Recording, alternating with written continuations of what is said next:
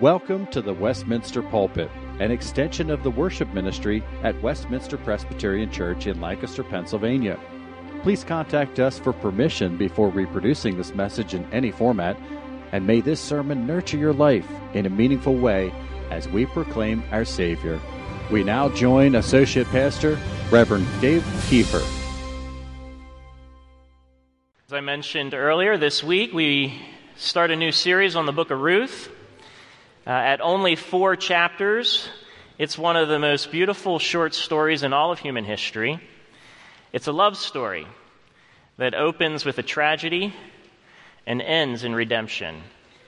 The story captivates our attention as we consider both the tremendous loss that the main characters endure, as well as the remarkable character of the story's heroes, their loyalty, goodness, generosity, that leads not only to full restoration, but also to an enduring legacy. As I mentioned, we decided to call this series on the book of Ruth, There and Back Again, An Israelite's Tale. But since I'm a country music lover, the title of Ruth chapter 1 is God Bless the Broken Road.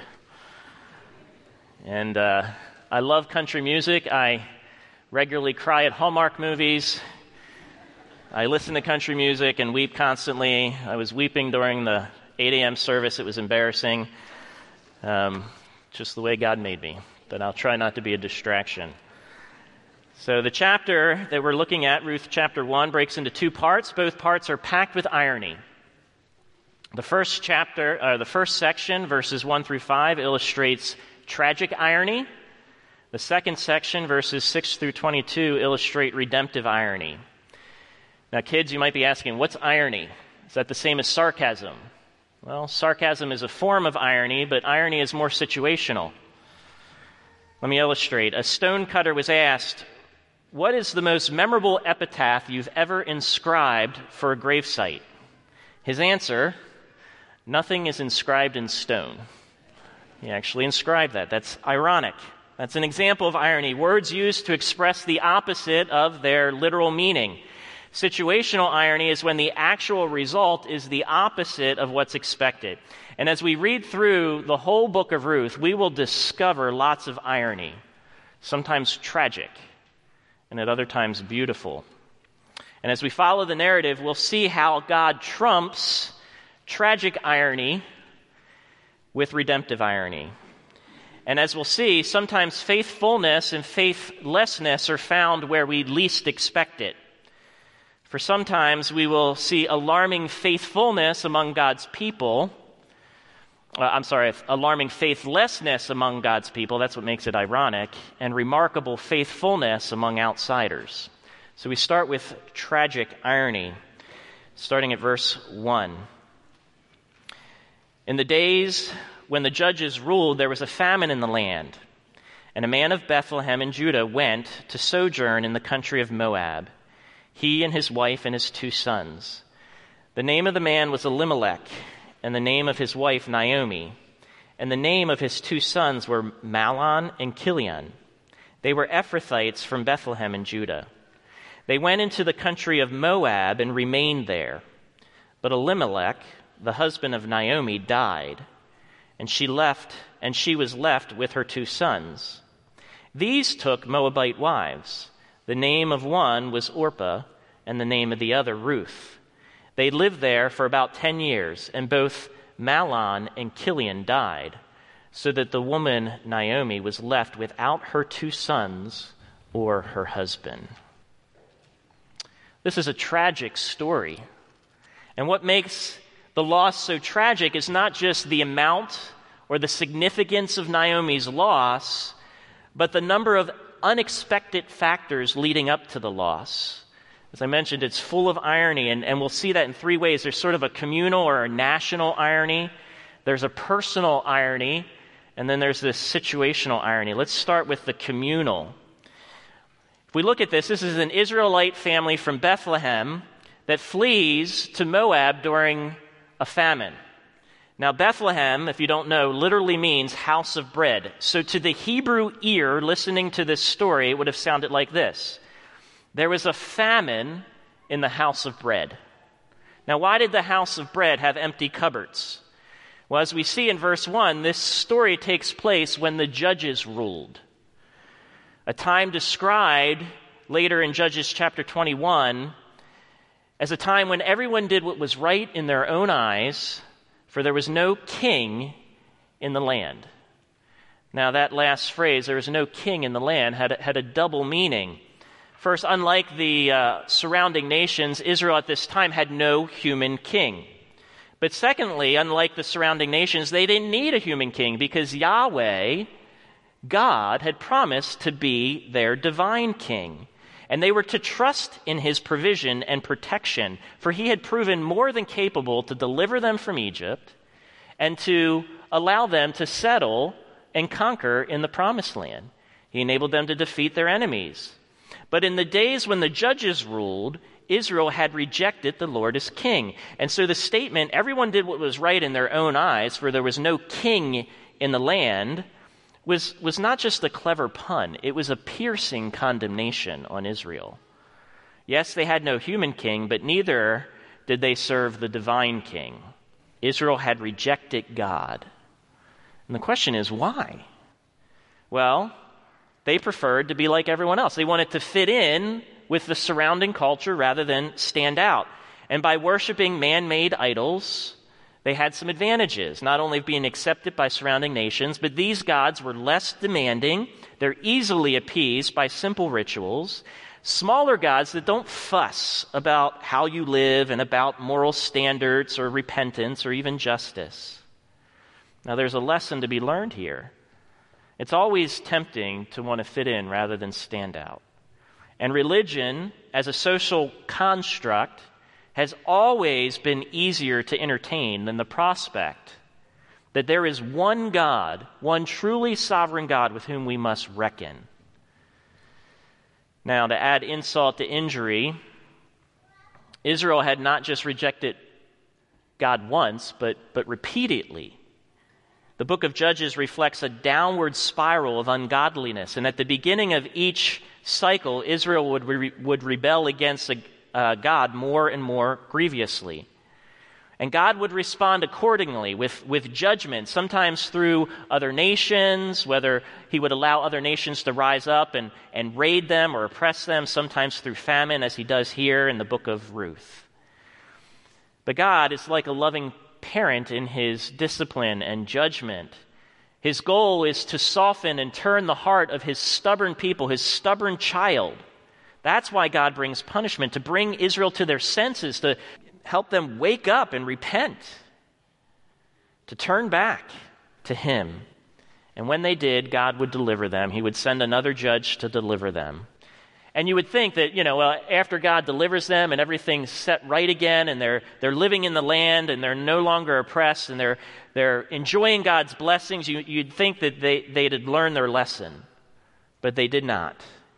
And instead, the next generation of Israelites would repeat the same mistakes and the cycle would start all over again.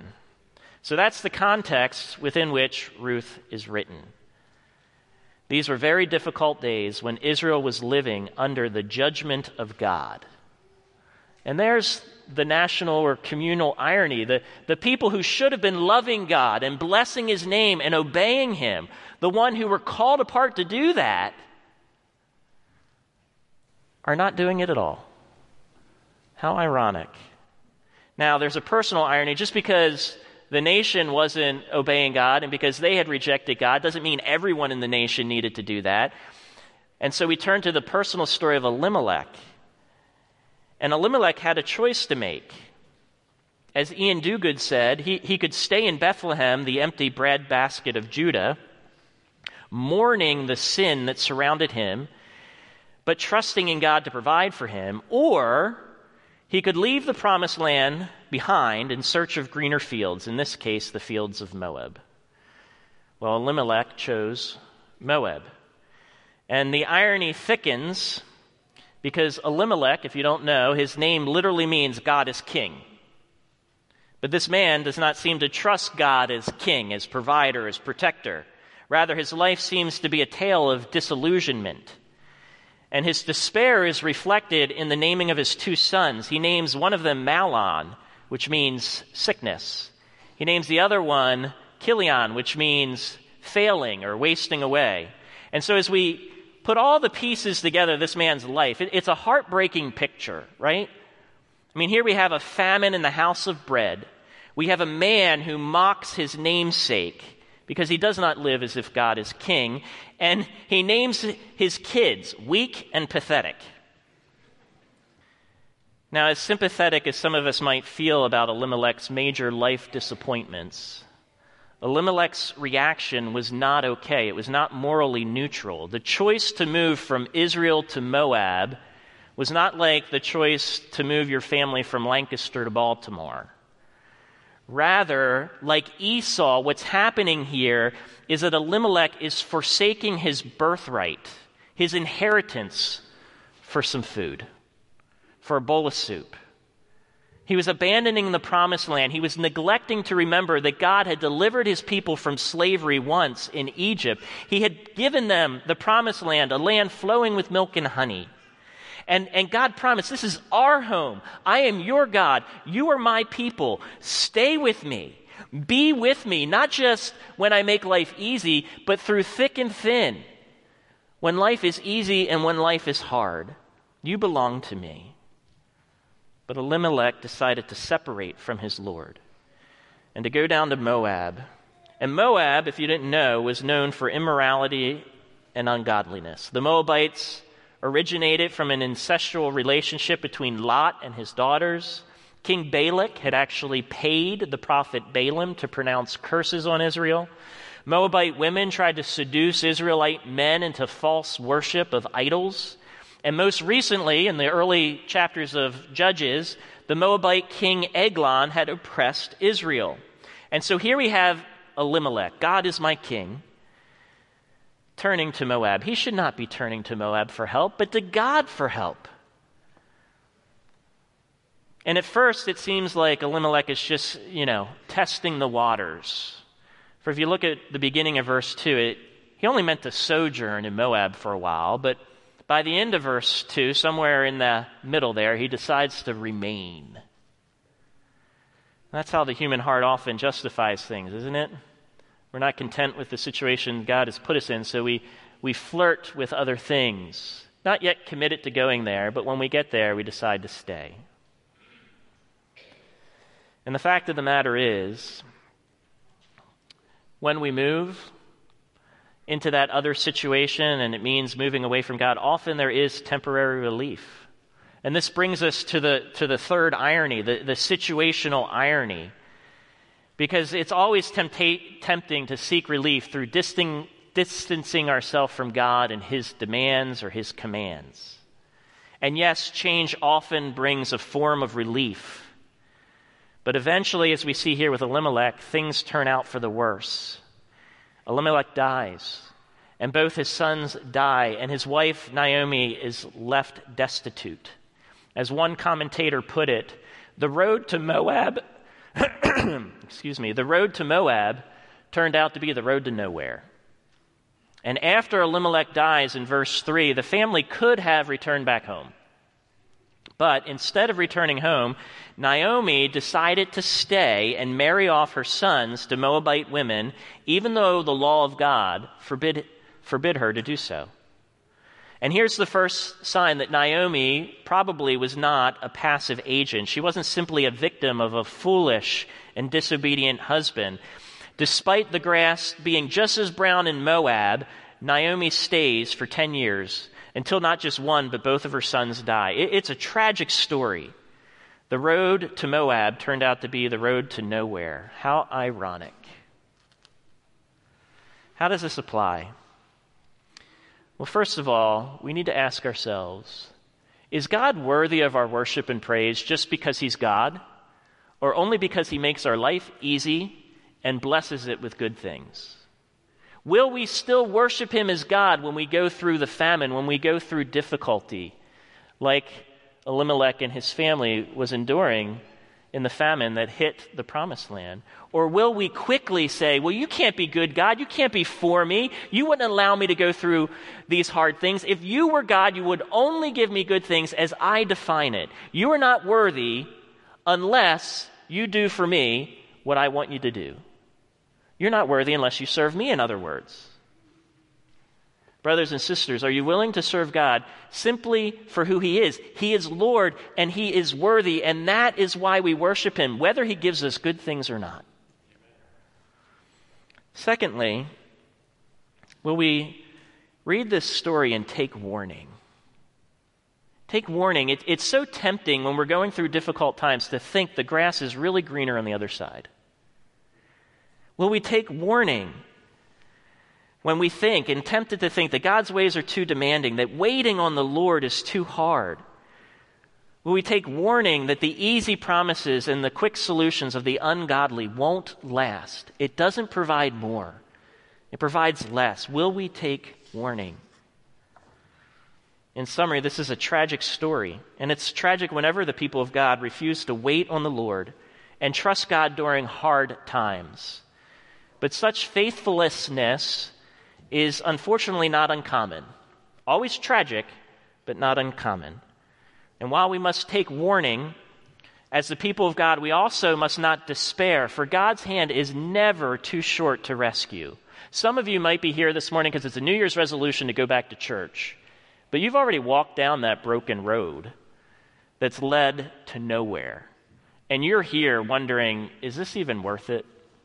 And I want to encourage you, it is good that you are here. Because even after you've taken the road to nowhere, God meets you where you are to bring you home. He blesses the broken road. And this leads to our second irony in chapter 1. And this second irony is not like the irony of tragedy. You know, it's not like the irony of famine in the house of bread, or the irony of a man named God is King who refuses to trust God as King, or the irony of thinking life is better by separating from God and going your own way only to find out it's worse. No, this is a beautiful irony as the story shifts to redemption. And the redemptive irony is illustrated in three things. First, Naomi's imperfect repentance. Second, Ruth's unquestioning loyalty. And third, Naomi's blinding pain. Let's just walk through it. Verse 6, Naomi's imperfect repentance.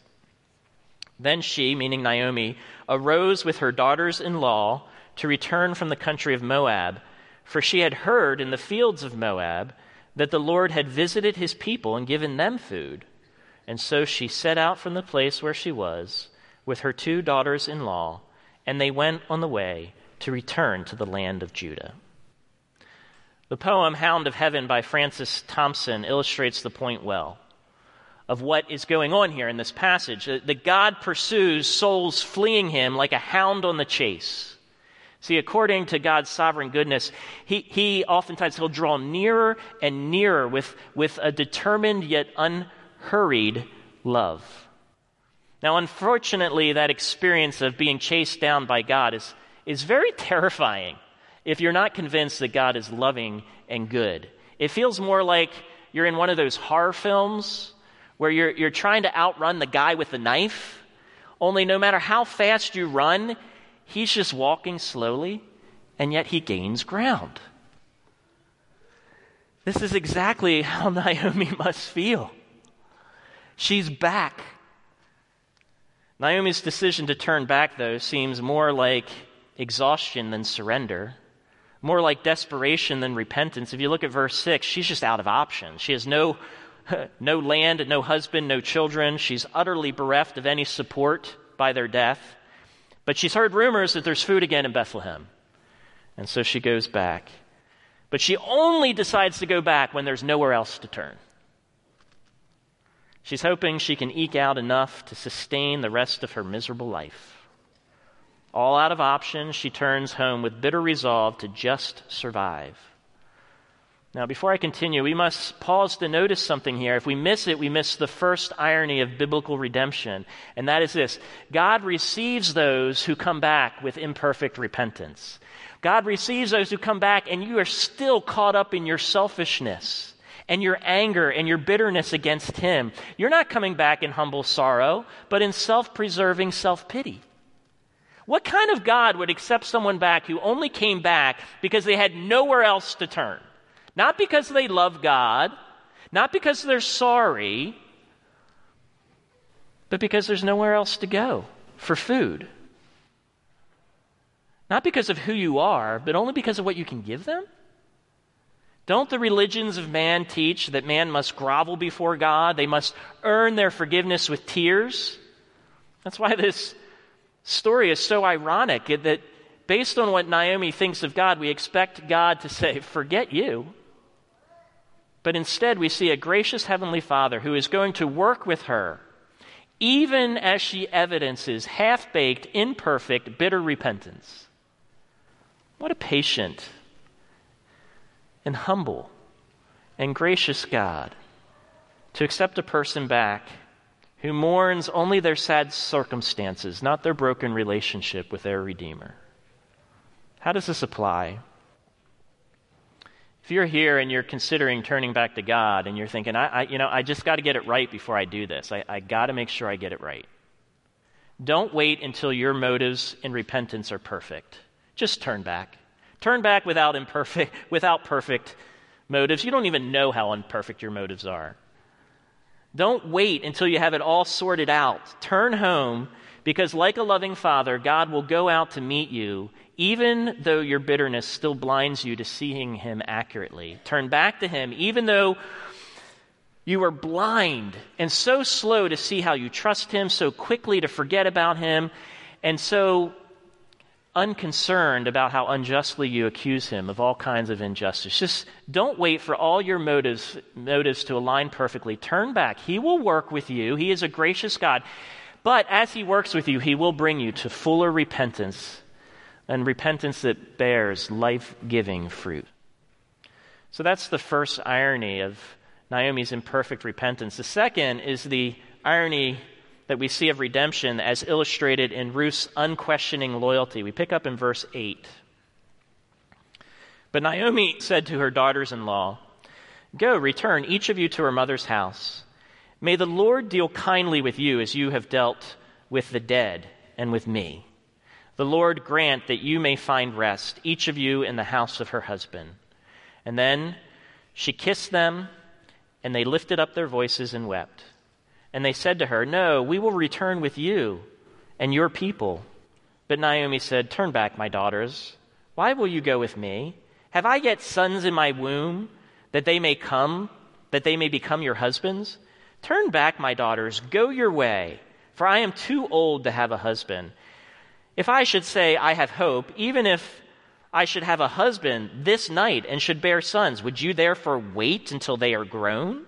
Would you therefore refrain from marrying? No, my daughters, for it is exceedingly bitter for me, for your sake, that the hand of the Lord has gone out against me." Then they lifted up their voices and wept again. And Orpah kissed her mother-in-law, but Ruth clung to her. Fresh with the grief of her sons' deaths, Naomi hasn't thought that far ahead. Who does in grief? At first, she sets out toward Israel with her two daughter-in-laws, Orpah and Ruth. But eventually, it dawns on her that that this just isn't going to work out. Naomi doesn't have any other sons for them to marry, and in ancient culture, family was everything, and so having no prospect of marriage meant lasting destitution. So if Orpah and Ruth returned with her to Israel, they would be two more mouths to feed. And not only that, Naomi would be dependent on her extended family. And so having these two Moabite women to care for would make life even harder for Naomi. And these daughter-in-laws, they're Moabite women, which it would be an embarrassment. They're a constant reminder of Naomi forsaking God and leaving the promised land and marrying her sons off to foreigners who worshiped other gods. And so Naomi appeals to Ruth and Orpah to return to their mother's house. And logically, this makes more sense, right? They'll be better cared for by their own people. Now, these two ladies love Naomi. They've been kind to her, and Naomi obviously cares for them. She does not want them to feel as though she's rejecting them. She cares for them. And even in her grief, she has the wherewithal to maintain a sense of diplomacy. When she appeals to them to return to their mother's house, she blesses them, saying, "May the Lord grant you rest in the house of your husband." But Naomi is also suggesting that it's only by departing from her that they'll be blessed. Notice verse 3, it is bitter for me, for your sake, that the hand of the Lord has gone out against me. In other words, she assumes that if they stay with her, the Lord's hand will turn against them. Now, maybe Naomi believes that she's uniquely toxic, that she is unredeemable. Or maybe she's just that convinced that God is uniquely cruel to her and anyone connected to her. Whether Naomi believes that she's unredeemable or God is cruel, her grief runs deep, and it runs right into cynicism. Now notice how Orpah and Ruth respond. While Orpah has compassion on her mother-in-law, she continues to make the sensible choice. It's the same kind of reasonable choice that Naomi made years earlier when she and Elimelech left for Israel. They evaluate the situation and take stock and plant yourself where the grass is greener. So after weeping together, Orpah kisses Naomi goodbye and returns to Moab. Ian Duguid describes Orpah's choice this way. With that simple, sensible choice, Orpah marched off out of the pages of the Bible. She went back to her people and back to her gods. Yet though she certainly didn't see it that way, there was nonetheless a cost to her logical choice. For who remembers Orpah? But Ruth, however, clings to Naomi in verse 14. She clings with unquestioned loyalty, and her choice would prove to have historic consequences. And we pick up in verse 15. And it says, Naomi, speaking to Ruth, says, "See, your sister-in-law has gone back to her people and to her gods. Return after your sister-in-law." But Ruth said, "Do not urge me to leave you or to return from following you. For where you go, I will go. Where you lodge, I will lodge. Your people shall be my people, and your God my God. Where you die, I will die, and there I will be buried. May the Lord do so to me and more, if anything but death parts me from you." What beautiful words of loving devotion. And this interaction reveals several striking elements of Ruth's loyalty. Unlike Orpah, she's undeterred by the reasonableness of Naomi's arguments of how much better it would be for her in Moab. Ruth doesn't want to return to Moab, nor does she want to return to the God she grew up with. She's already tried that. She's done with that. She wants to stay with Naomi, and she wants Naomi's God in verse 16. It seems that Ruth's loyalty transcends mere loyalty to Naomi. It's rooted in a loyalty to Naomi's God.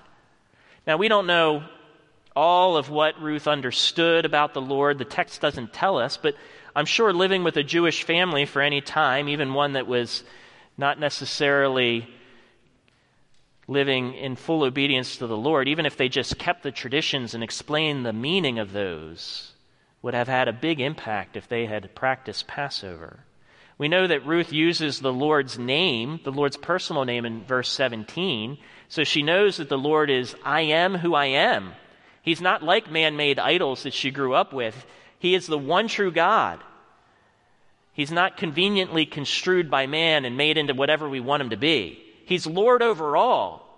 And because she's made in the image of God and the law of God is written on her heart, and because as Romans 1:20 tells us, Ruth would know God's invisible attributes and his eternal power and divine nature. Why would she know those things? Because they've been clearly perceived since the creation of the world. So we don't know exactly what she knows about the Lord, but she knows enough. The point is she knows enough to connect the dots and to determine it's far better to throw in your lot with the Lord and his people. And so she does. Even if it means moving toward greater uncertainty and lingering want. Unlike Orpah, she would rather embrace emptiness in Israel where the Lord abideth with his people than return to what she would have in Moab. And that's why Ruth, I think, becomes the namesake of the story.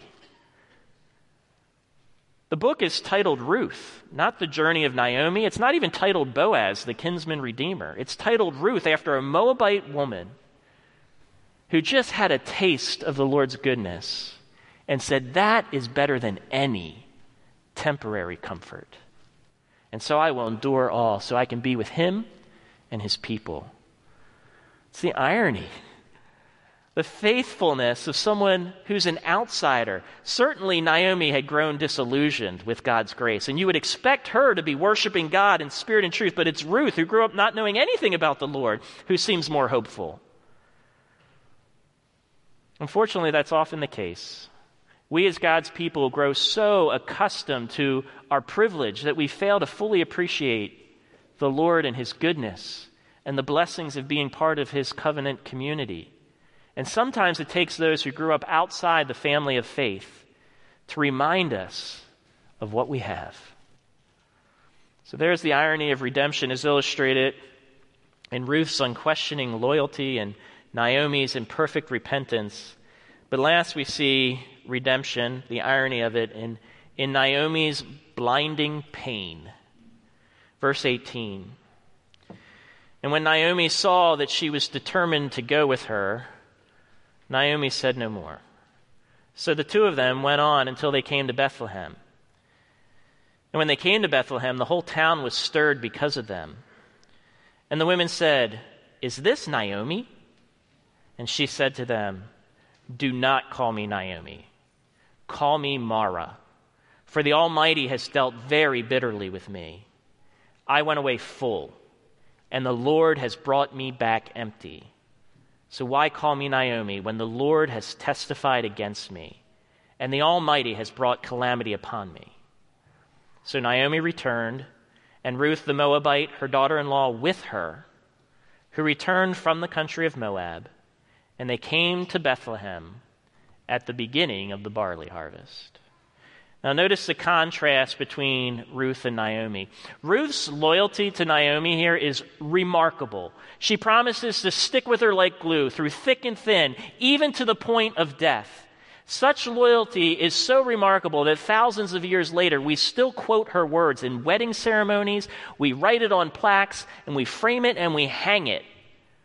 But what's equally remarkable is Naomi's muted response. Look at verse 18. When Naomi saw that Ruth was determined to go with her, she said no more.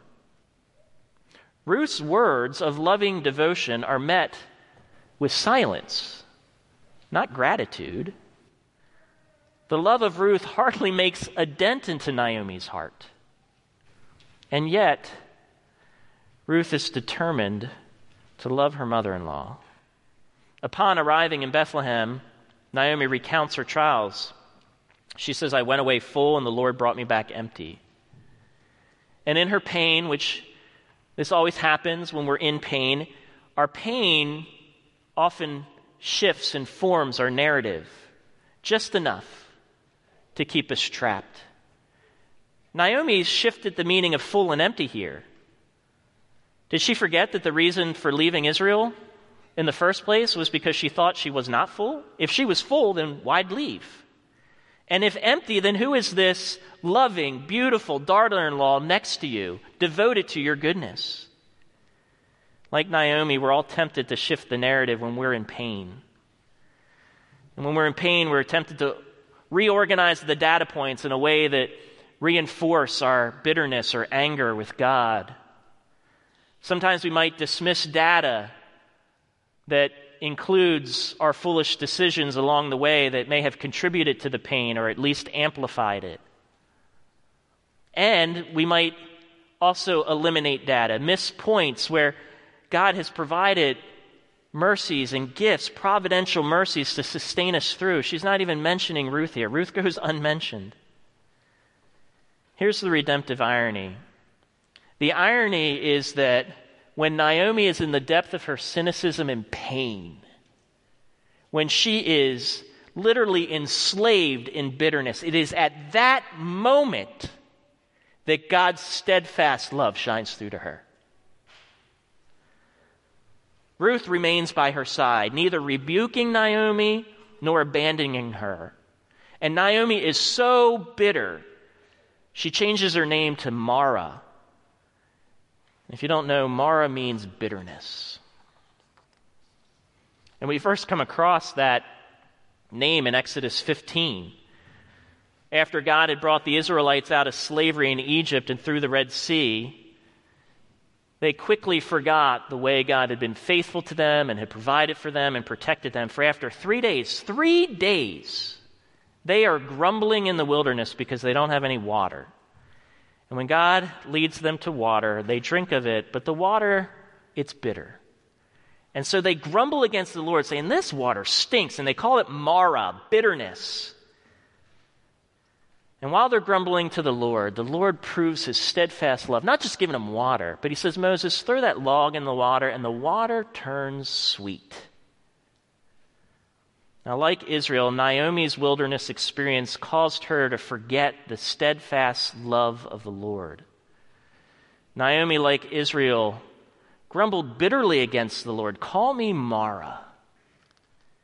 But had Naomi thought back to that story, she may have realized, as one commentator said, that just as God can turn bitter water into sweet water, so he can restore joy and peace to embittered hearts.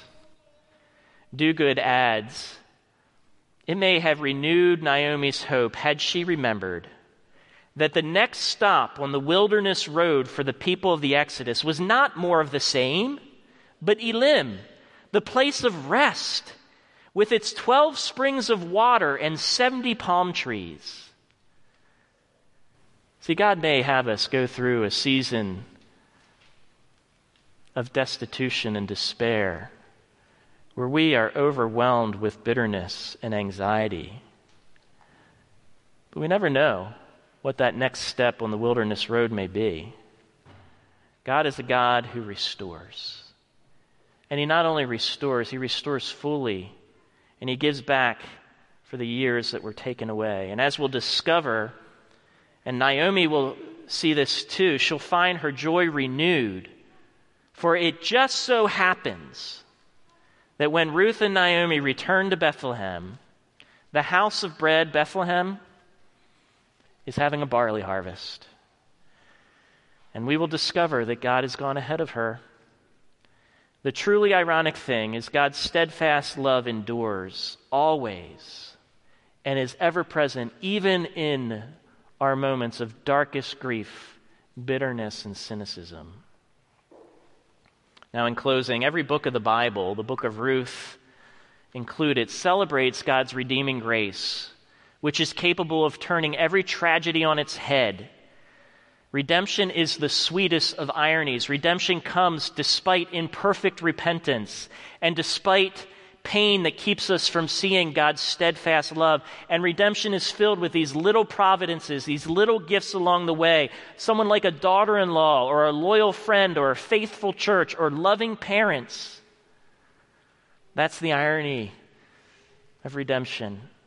And from ancient times to today, this grace is needed by insiders, people of the family of God who've wandered down the road to nowhere. And it's available to outsiders who've already lived in the road to nowhere and they want to know the Lord as their God. And the beauty of the redemptive irony illustrated in the book of Ruth is most vividly illustrated in the New Testament, where we see God himself going down the road to nowhere in the person of Jesus. But he goes down the road to nowhere, not in disobedience like Elimelech or Naomi, but in faithful pursuit of us, to bring us home to the promised land. And even part of the story of Ruth herself points to the gospel. The gospel removes all doubt that God really has our best interests at heart. Ruth points to Jesus in her own way, for it was Jesus who left his Father's house. It's Jesus who committed to live with us even to the point of death.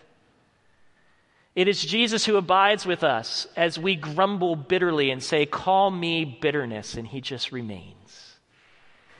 And he turns out to be a blessing, the blessing through whom our entire fortune is restored. This is the hope of the gospel. As we absorb it, we realize the hope of redemption when we have not just a new family, but a lasting hope. Let us pray. God, we confess sometimes we're just worn down by the tragic ironies of life. We see it all around us. We see God's people who should be loving and serving you betraying you. And instead of going a different way, we often make it personal. We walk that same path. We who should live with you as our King don't. Oh Lord, forgive us. Forgive us for thinking that the grass is greener on the other side of the fence. Forgive us for having such short patience of not just waiting upon you, of forgetting that you are the only God who has proven to enter into the pain with us, that you bore it on a cross, that you are quite familiar with pain and suffering, innocent pain and suffering, and you give us everything we need to endure it, for you give us yourself. But God, we thank you that not all irony is tragic. Much irony is redemptive. And so, Lord, I pray for anyone here this morning that is trying to find their way back to you. Help them place their faith in you, not in their perfect repentance. Let them know your grace, that you will come and refresh them, refresh their joy. Father, we thank you for the little providences along the way. We thank you for this church. We thank you for godly friends that point us toward you. But most of all, we thank you that you are the God who constantly proves your steadfast love in the midst of our pain. Lord, do that in the lives of your people this morning. You know the pain of individuals in this church in far more intimate ways than any of us do. Oh Lord, we pray, comfort your people. Show people your steadfast love in the person of Christ, who promises never to leave us, and nothing but death shall separate him, and not even that, for he rose to conquer it. In Jesus' name, amen. The Westminster Pulpit is courtesy of Westminster Presbyterian Church in Lancaster, Pennsylvania. You are welcome to worship with us on Sunday mornings at 8 or 11 a.m. To learn more or have questions about the gift of salvation through Christ Jesus our Savior, contact us at westpca.com. Thank you, and may Christ be glorified through this ministry, the Westminster Pulpit.